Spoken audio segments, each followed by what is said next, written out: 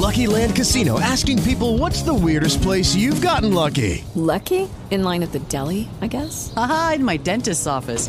More than once, actually. Do I have to say? Yes, you do. In the car before my kids' PTA meeting. Really? Yes. Excuse me, what's the weirdest place you've gotten lucky? I never win and tell. Well, there you have it. You can get lucky anywhere, playing at LuckyLandSlots.com. Play for free right now. Are you feeling lucky? No purchase necessary. Void where prohibited by law. 18 plus. Terms and conditions apply. See website for details. Welcome to the Battleground Podcast. I am your host, Battle, and on the show today, we've got a very good one for you.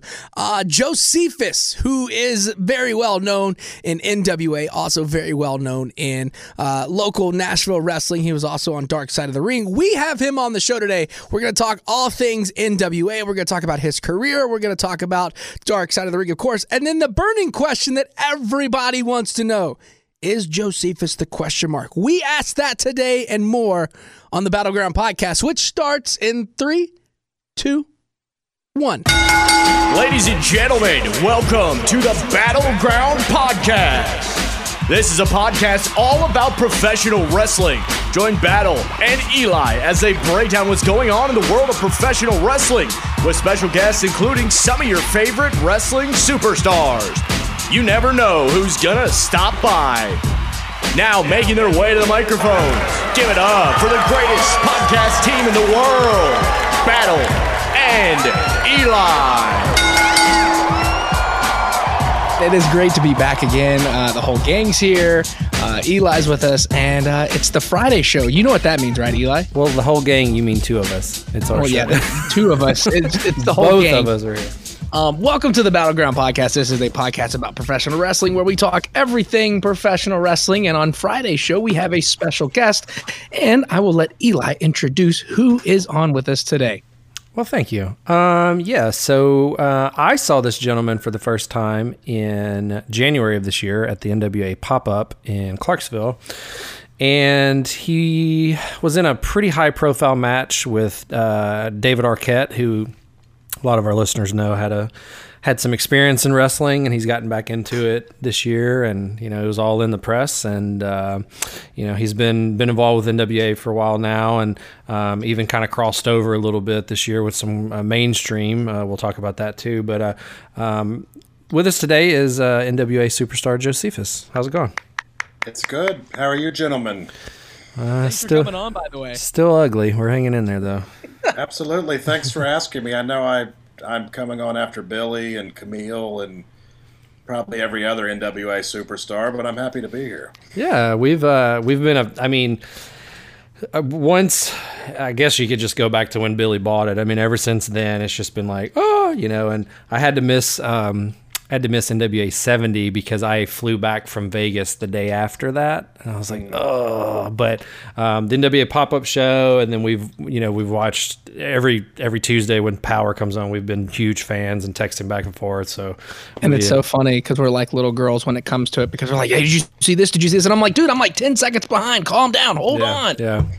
So we've really enjoyed it. So we've been enjoying everybody kind of associated with NWA. So so the first question is always kind of a softball question. Tell us a little bit about your background, how you got into the wrestling business, and then, have you always been a wrestling fan, or is it just something you fell in love with later in life? I grew up watching it. I watched, the Memphis Territory and things like that, but I didn't watch it after I was about 13. There was probably a 10 or 15 year gap where I didn't watch anything. It wasn't my dream to be a wrestler when I grew up. I actually started when I was around 32. That was when I had my first match, which was in 2009. So you can do the math on how old I am now. But essentially, my brother and I were writing a script about wrestling because one of my brothers, I have 3 older brothers, I'm the youngest, we have done a lot of creative endeavors together, so we decided to start writing a script about wrestling. And without, sparing you some details, I decided, well, we should go to these local shows, because at that point in time in Nashville, there was probably about 6 or 7 local shows per week. Oh, geez. That was around 2008. You could pretty much have a Nashville territory back then. There'd be a show on Wednesday, Thursday, Saturday, Sunday. You could find stuff everywhere. Now there isn't hardly anything going on. Maybe there's a show every now and again running, but nothing like that. So I would go to these local shows, and I just started networking with people. So the next phase in all of that was to maybe do some training. One of us should do the training. My brother was like, "Nope, I'm not doing that." So, okay, I'll do it. So I started training with Tony Falk and his son LT. Nice. Who's a legend in Nashville.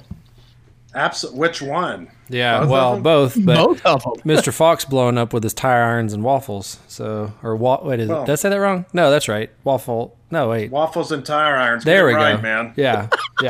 I hope Tony doesn't hear this, because he's going to come back and like try to elbow drop you right now. I know. I don't want to offend anyone in Paducah. So he's just going to be like, if you're going to say my name on your show, you got to get it right. That's him.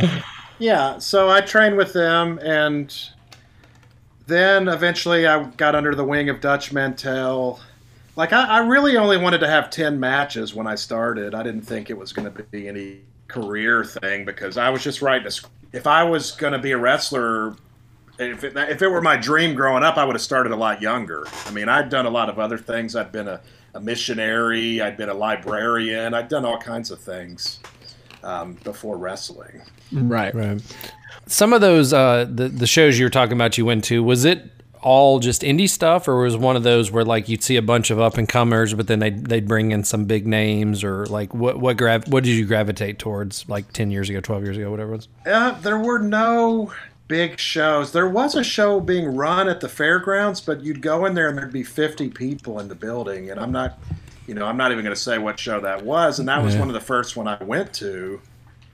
And I remember seeing somebody doing a moonsault to the outside of the ring, and I was just like, man, this is crazy for 50 people. And I will only say that person's name was LT Falk. But anyway. There we go. Like, what is this guy doing? He's crazy. But, right. Yeah, I didn't focus on the bigger brands. I would just focus on the indie shows, because I knew if I was going to write a script and maybe try to direct a movie eventually, it would be on that level and not an arena level. Right. Yeah.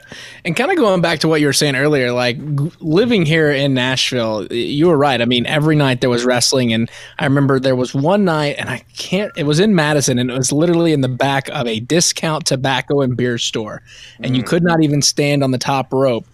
And I remember the very last night we were there, and I think I've told this story on the show before, like Chicken Hat, who is a Nashville staple, who now I found out lives in Florida and works at Margaritaville. It was a huge night, and something happened. He snapped. He threw a chair at Athena, and I think Eric Andrews got a cinder block smashed between his legs, and it was just this whole like chaos that night. And then that was the last night I ever went to that wrestling in Madison. So, but anyways, you should have just gone back. They were just starting an angle, I'm sure. Well, that's what I was thinking, but it didn't seem like it was part of the story, because there was real fist flying instead of, the wrestling fists. Right. But what's the difference? I don't know the difference. Yeah, for real. So let me ask you this. What do you think was the hardest thing about breaking into the business on like a national scale? It's just perseverance, really, because if you're going to go through several years of nobody caring about anything that you do, and that's just part of the process. I mean, you might have fans sporadically all over America or whatever, but then they're going to stop being enthusiastic about what you do, and it's all you at that point. You have to endure the misery of the lonely, kind of like the lonely samurai lifestyle, and decide. For me, it's like, do I continue with this, or do I go back to what I could do, be a librarian? I have a degree in HR. Do I go work in an HR department? What do I do? No, I'm going to persevere, and I'm still trying to persevere to all kinds of different things in wrestling at this point. Right. So I guess you're probably most well known for your time, obviously being in the NWA. How did you get involved with the NWA? Well, I remember talking to Billy about things when he was in TNA, and there had been some discussion about the NWA, and that was just sort of like a weird idea that at that point in time, like, oh, maybe there'll be something with the NWA one day, and I had done a little bit of TNA stuff with Billy, and I had also been sort of like his HR guy when he was president, but I did all kinds of other things too. But then I would be on TV just as odd appearances. Like I remember they had the Grand Prix Championship. Do you remember that one? Oh yeah. Mm-hmm. If you go back and look at that when you have time, I'm sure you have time all the time to do these things. Of course. Right. If you look at, because Aaron Rex, as he was called at that point, he wins it for the first time. If you look at the judges, I'm actually one of the judges. Oh, cool. Sitting out there. So there was all these little spots that I would do, and then I was a character named Hadley Beauregard for a while, trying to get into TNA as a crooked Southern gentleman, and I made it onto like one pay-per-view as Hadley Beauregard, which to me is a character that could always reemerge again later. But yeah, it's just like being involved with Billy. I was involved with Billy in Chicago on a show as well. So I've worked with him for almost 8 years now, on and off. So in Pumpkin world and wrestling world. So nice. So, we've had Billy on the show before, and it was kind of funny. We were walking in, and it didn't dawn on Eli, and I'm going to throw him under the bus for a second. It didn't dawn on Eli that you were with Billy at the time when we were talking about it. You coming on the show, and I was like, when you started walking up, I was like, that's Josephus, but I don't want to say anything at the moment just because I don't want to look like an idiot if it's not. And then Eli's like, we got Josephus coming on the show later, and then there you are, just kind of smiling. Yeah. And I felt so good to tell him, like, well, thanks, Billy, but we've also got some other stars coming in, and you're like, oh, that's me. Like, oh, I'm so stupid. But to be fair, I still remember the wild hair, and so. Well, that's the thing. I do other things in the NWA, so if somebody walks in with a camera, you're not always thinking, this is one of the wrestlers. But right. I've always been one of those people that tries to know every aspect of the business, and whether it's music production or video production or whatever, and I continue to try to learn every aspect there. So if you're looking at me as in the context of this is just some guy filming Billy for the day, you're not going to see me. Of course, I'm a big dude, so that's you not being able to notice that is totally on you. Yeah. Well, you were very professional while I was geeking out in front of Mr. Corgan. So I was trying to calm him down the entire time before we got to the interview, and he's like, "What are we gonna do? What are we gonna do?" And I was like, let's just play it safe. Just don't fangirl real quick. Fangirl after he leaves and the garage door shuts. Then you can scream and fangirl. Yeah. Speaking of kind of reactions and fangirling, or transitioning to the next question, what was kind of your reaction when you found out that Billy had left Impact and was purchasing the NWA? I think my reaction was good, because I felt like for him, he didn't have to have as many people to go through to get an idea across. Oh, anymore. Yeah. And his ideas have been sound about the business, and he loves the business, and he understands the business. And without the impediment of 5 people to pass an idea through, I knew something good would come of it. Right. And and he deserves to be in that spot where he's not impeded by anybody else who, there's this whole culture in wrestling, and I'm not saying anything about Impact or anybody, but there is a culture in wrestling and other entertainment things where just because somebody's new in the locker room or whatever, you just immediately shut down what they do, whether the idea is good or not. And I knew that if he didn't have to go through anything like that, he would do well, because, he's a brilliant dude. Mm-hmm. So Sorry, I lost my place. There we go. Okay. So at the beginning of the interview, we mentioned you were in a very high profile hair versus hair match earlier this year. Up the road in Clarksville. It was a pop-up show between NWA and Tried and True Wrestling. You were defeated by David Arquette. We must let people know if they didn't watch the match. Former world champion Tim Storm was involved, so it wasn't just you losing. But as a result of that, you did have to cut your hair off. How did this match come to be, and what, I guess, convinced you to chop your hair off?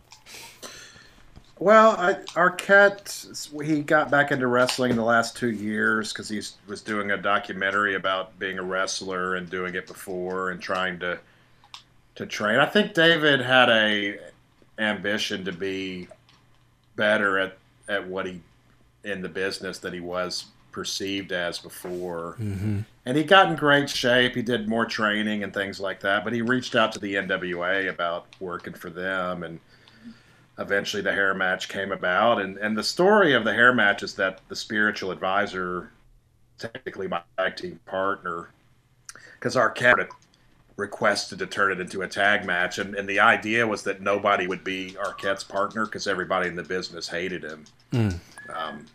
So that I didn't really, that was the storyline. Is if you go back and watch those promos, I'm actually saying that no one will come to your side. Oh, right. Were y'all doing stuff? Was that like the championship wrestling in California? Were y'all doing promos leading up to that, or? We had a heck of a social media angle going on. Like, he would do Instagram Live and I would join him.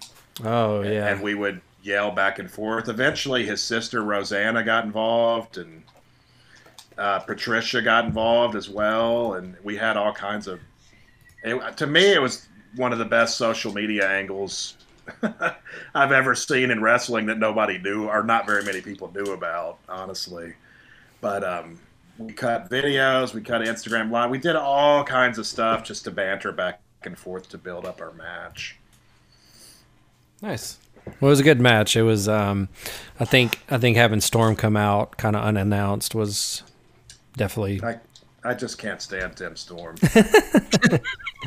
He just always appears with this smiley face that looks like it's glued on, and I just can't stand that guy. Yeah. You know, another cool sorry. I was going to say he's everybody's hero except for mine. Yeah. Well, maybe you can do something about it soon. Well, did you ever watch my empty arena match against him at Impact? You know, I didn't know that was him. I heard about your match, the empty arena match, but I never put two and two together. So I'll have to. That was like 2 years ago, I think. Was that maybe longer? Yeah, it was around the beginning of 2018, so just about. Yeah. That's one of my favorite matches of my career, mainly because of the finish on it. Nice. So.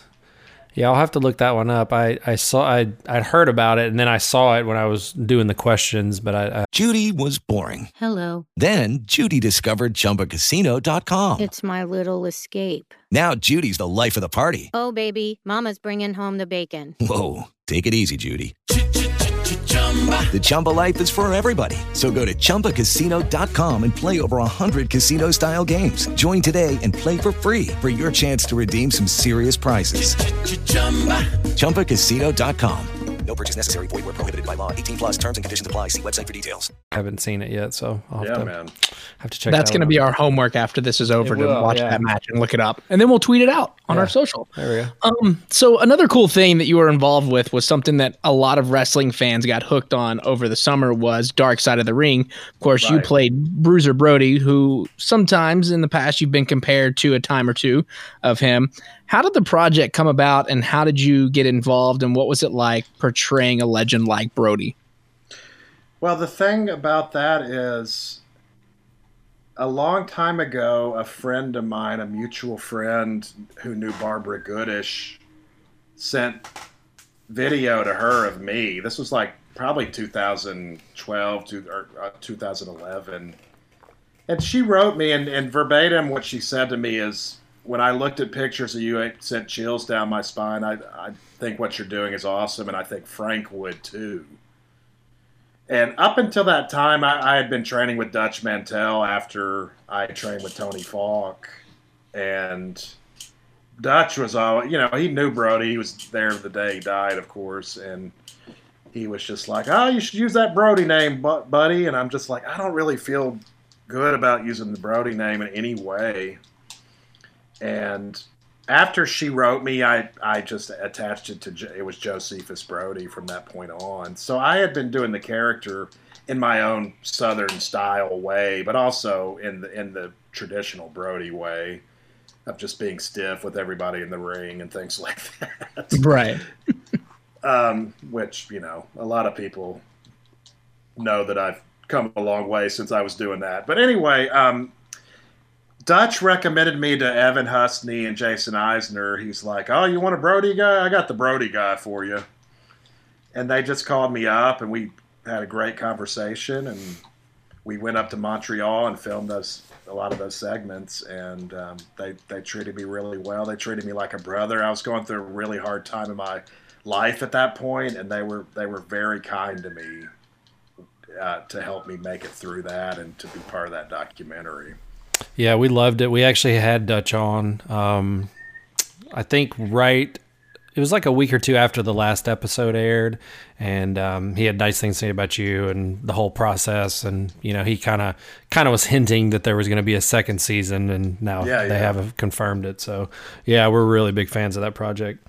Good. And we kind of talked to him about who we thought might be some good episodes, and of course, there's always the ones if you want the Chris Benoit, the Eddie Guerrero, and then we kind of threw out Gypsy Joe to talk about that as well. Gypsy Joe led me to the ring a few times, like I was his caged animal. Oh wow!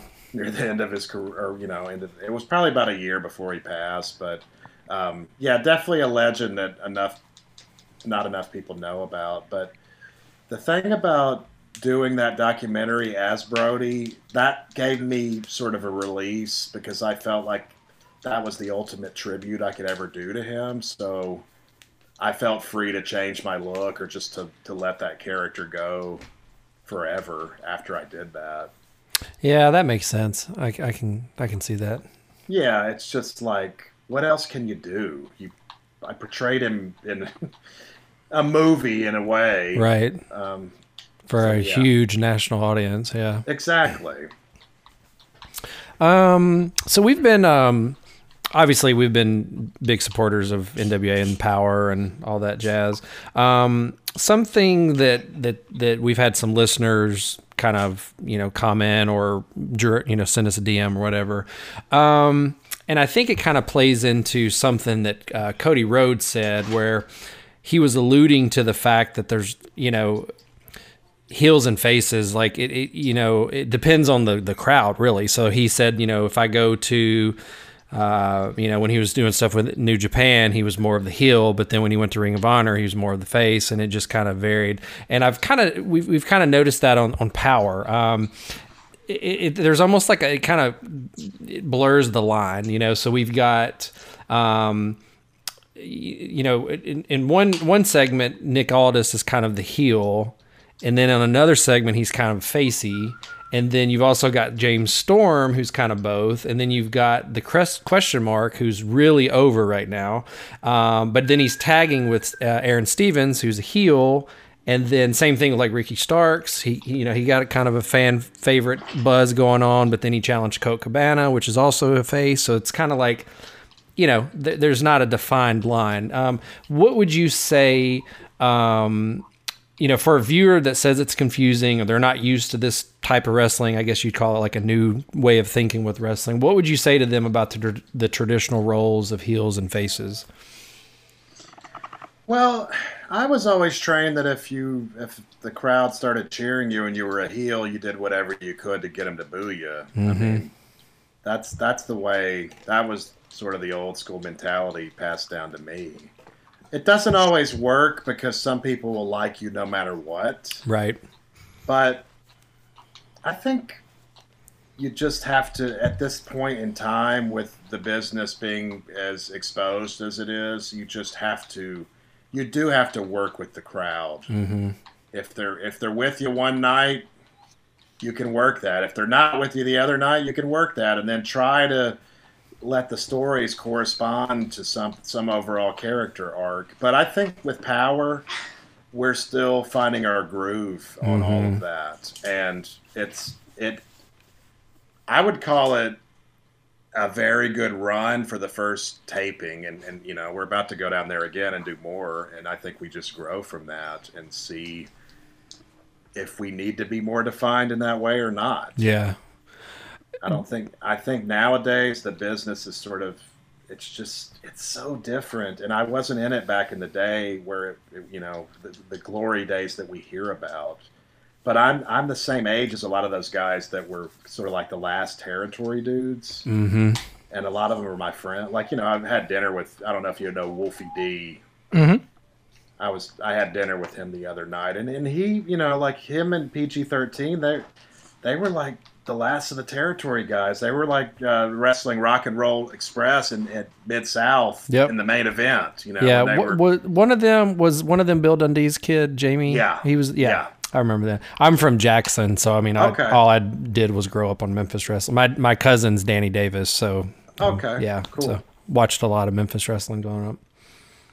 Yeah, but it's like I'm not the same.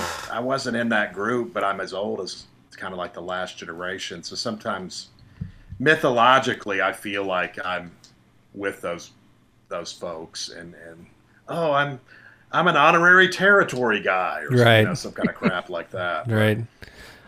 Well, this kind of pertains to power too, and you may not know this yet, but. Is the plan still to do, I'm sure on this next round of tapings, but just if you know this long term, I mean, is the plan still to do the tapings that way? Like do, 2 days and just, record, 7, 8, 9 shows at a time? Or is there you think that it'll evolve into a, maybe a weekly thing, like a live weekly show? Or do you have any insight into that? I just think we're not going to try to grow too quickly to undermine ourselves. Yeah. So I think this format is working for now, and anything is possible in the future. But I do know that we're not over-promising and things like that. We're revolutionizing the business or whatever people try to do when they start a company. We're just trying to cultivate what we think is good about what we've already done, right? And grow from that. Yeah, and you've got everybody that's praising everything that NWA is doing right now. You've got like The Rock and Corey Graves and all these big name wrestlers. Like Monday we had R-Truth in, and he had nothing but high praises about NWA. And he, it's one of these times that it's great to be a wrestling fan, and it's not a, I'm a this guy, I'm a this guy, I'm a this guy kind of thing. It's everybody watches everything. Yeah, and I think we're honored that people have taken the time out of their busy lives, whether they're huge superstars or just, the casual wrestling fan to take the time to watch it. And that we pay attention to every bit of feedback and try to stick to our vision, even if somebody doesn't like what we're doing, we just want to stick to our vision. But yeah, it's great to hear people say things like it's taken them back to a different time and things like that, because we believe that to be true, but at the same time, we have a very modern product as well. Yeah, and I don't think that the taping schedule has taken away from anything. I mean, it's still, people are still loving it, so it doesn't have to be, you don't have to do live TV every Monday night to build a buzz or whatever. Well, and that's the thing. There's always things that won't be happening at the tapings that can be, like Tony Fox waffles and tire irons. Right. I mean, that's not done at the tapings. Yeah, we did see that those the T-shirts dropped this week, so that's awesome. Yeah. If anybody deserves a T-shirt, it's Tony. So. Oh, most definitely. What are you looking forward to at Into the Fire? Which, by the way, there is a pre-sale going on right now, which you can order it for $19.99. It ends on in a couple of days, right? The 7th is the pre-order. Yeah. You get $5 off if you pre-order it. So go ahead and go do that at nationalwrestlingalliance.com. But what are you looking forward to at Into the Fire, the NWA's pay-per-view that's going on December 14th? as well as the future for the NWA as it heads into a new decade? Well, you may not know, or you probably know, actually, that Josephus is suspended. Right. So, because a lot of people think I was throwing powder in people's faces, but actually, like Trevor Murdoch was one, and he most definitely had powder in his boot that dispersed into my eyes, almost like a James Bond villain. Also, I think they said I threw powder at Colt Cabana, which just, if you watch the tape, you'll know that totally isn't true. So Josephus at the tapings is just looking for a match. He's just looking for something, to get back in the ring. Because earlier this week on Twitter, I've talked about maybe it's time to step away. Honestly, I don't know if either of you guys see that type of stuff, but I've been thinking about that this could be the end because of just not being able to do what I want. Right. Yeah, I mean, there's, everybody hits that point, right, where you got to make those decisions. So exactly, but I think I just want to see that energy expand at the tapings. Looking at it as a pay-per-view. I have been around some pay-per-views, and I've been on one, like I said, for Impact, and there's always a different sort of vibe. You want to have a more extensive match or whatever, but it'll be interesting to have matches in the context that we're doing and have them as a pay-per-view. Yeah, we're really excited to see how the studio is going to look for the pay-per-view. I know when you were here with Billy, he was kind of saying it's going to have a completely different look for what Power looks like. So that's exciting. Yeah, I'm thinking like wall-to-wall tennis balls, things like that might be a good option. Maybe stuffed animals everywhere. I think the stuffed animals would be a good touch, because if you get outside the ring, then you kind of have something soft. So yeah, or just maybe like actually the whole room is on fire. Ooh, there you go. During the matches, and that'd be a good vibe, kind of like a Thunderdome. Are you writing these down? These are all good. These are just coming from my brain, pal. Jeez. Gold mines. Don't you worry. There's 50 more where that came from. Let's see, where are we at? Okay. Where can people keep up with you online? Speaking of, you were talking about Twitter and stuff. Where can people keep up with you online? The easiest is just on Twitter and Instagram. I'm Josephus NWA, and that's JOCEPHUS NWA, either at Twitter or Instagram. So cool. Our guest on the show right now, Josephus, and this is the last question, and we're going to kind of let you go after this, but we've got some interns and producers in our building, and we've had them do some crackdown research on this, comparing footage and wrestling matches and everything else. The final and most important question of the show, are you the question mark? Because we've got a lot of producers and interns thinking that you are the question mark. They've narrowed this down. Listen, I would never need to hide my face at wrestling because people, I've been around long enough for people to know who I am, who follow wrestling on different levels. So I'm not interested in hiding my face under any kind of mask or anything like that. I'm going to be Josephus to the end, and you don't really have a reason to. No, if I get this question every day. 30 times online, at least, maybe more. And I don't have a reason to hide my face. And, people think I look like this guy or whatever, or just ridiculous stuff. That's, they need to get something better to do. Yeah. I think Nick Aldis would call it like clickbait.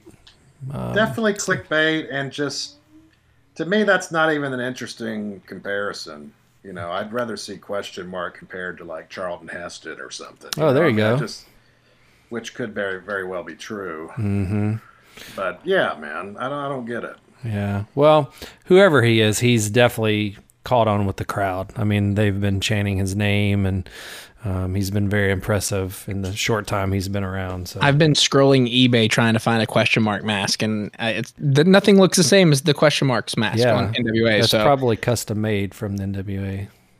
So hopefully it'll be up on the web on the website where we could buy one. You never know what they have in store. They're definitely not making Josephus merch. I know that. Well, in time. Well, how long? How long is that going to be? Yeah. We'll have to put in a request. We'll just start tweeting hashtag Josephus merch on every tweet that we send out on Twitter. That will be the tweet, and we will have that when we put this out tomorrow. At the very end, it'll say hashtag Josephus merch. Boom. Absolutely. We'll put it on there. So that's the plan. Our guest Josephus is hanging out with us right now. NWA Power is coming up. Oh God, it's just such an amazing thing.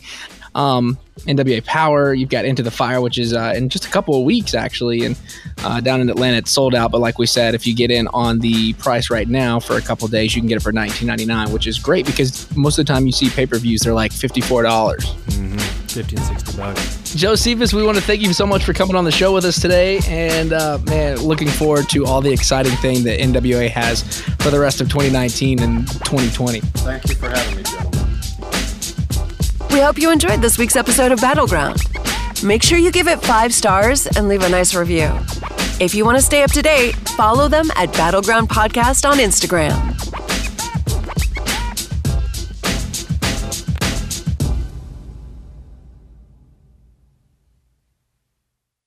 With the Lucky Land Slots, you can get lucky just about anywhere. This is your captain speaking. We've got clear runway and the weather's fine, but we're just going to circle up here a while and get lucky. No, nothing like that. It's just these cash prizes add up quick. So I suggest you sit back, keep your tray table upright, and start getting lucky. Play for free at LuckyLandSlots.com. Are you feeling lucky? No purchase necessary. Void where prohibited by law. 18+ terms and conditions apply. See website for details.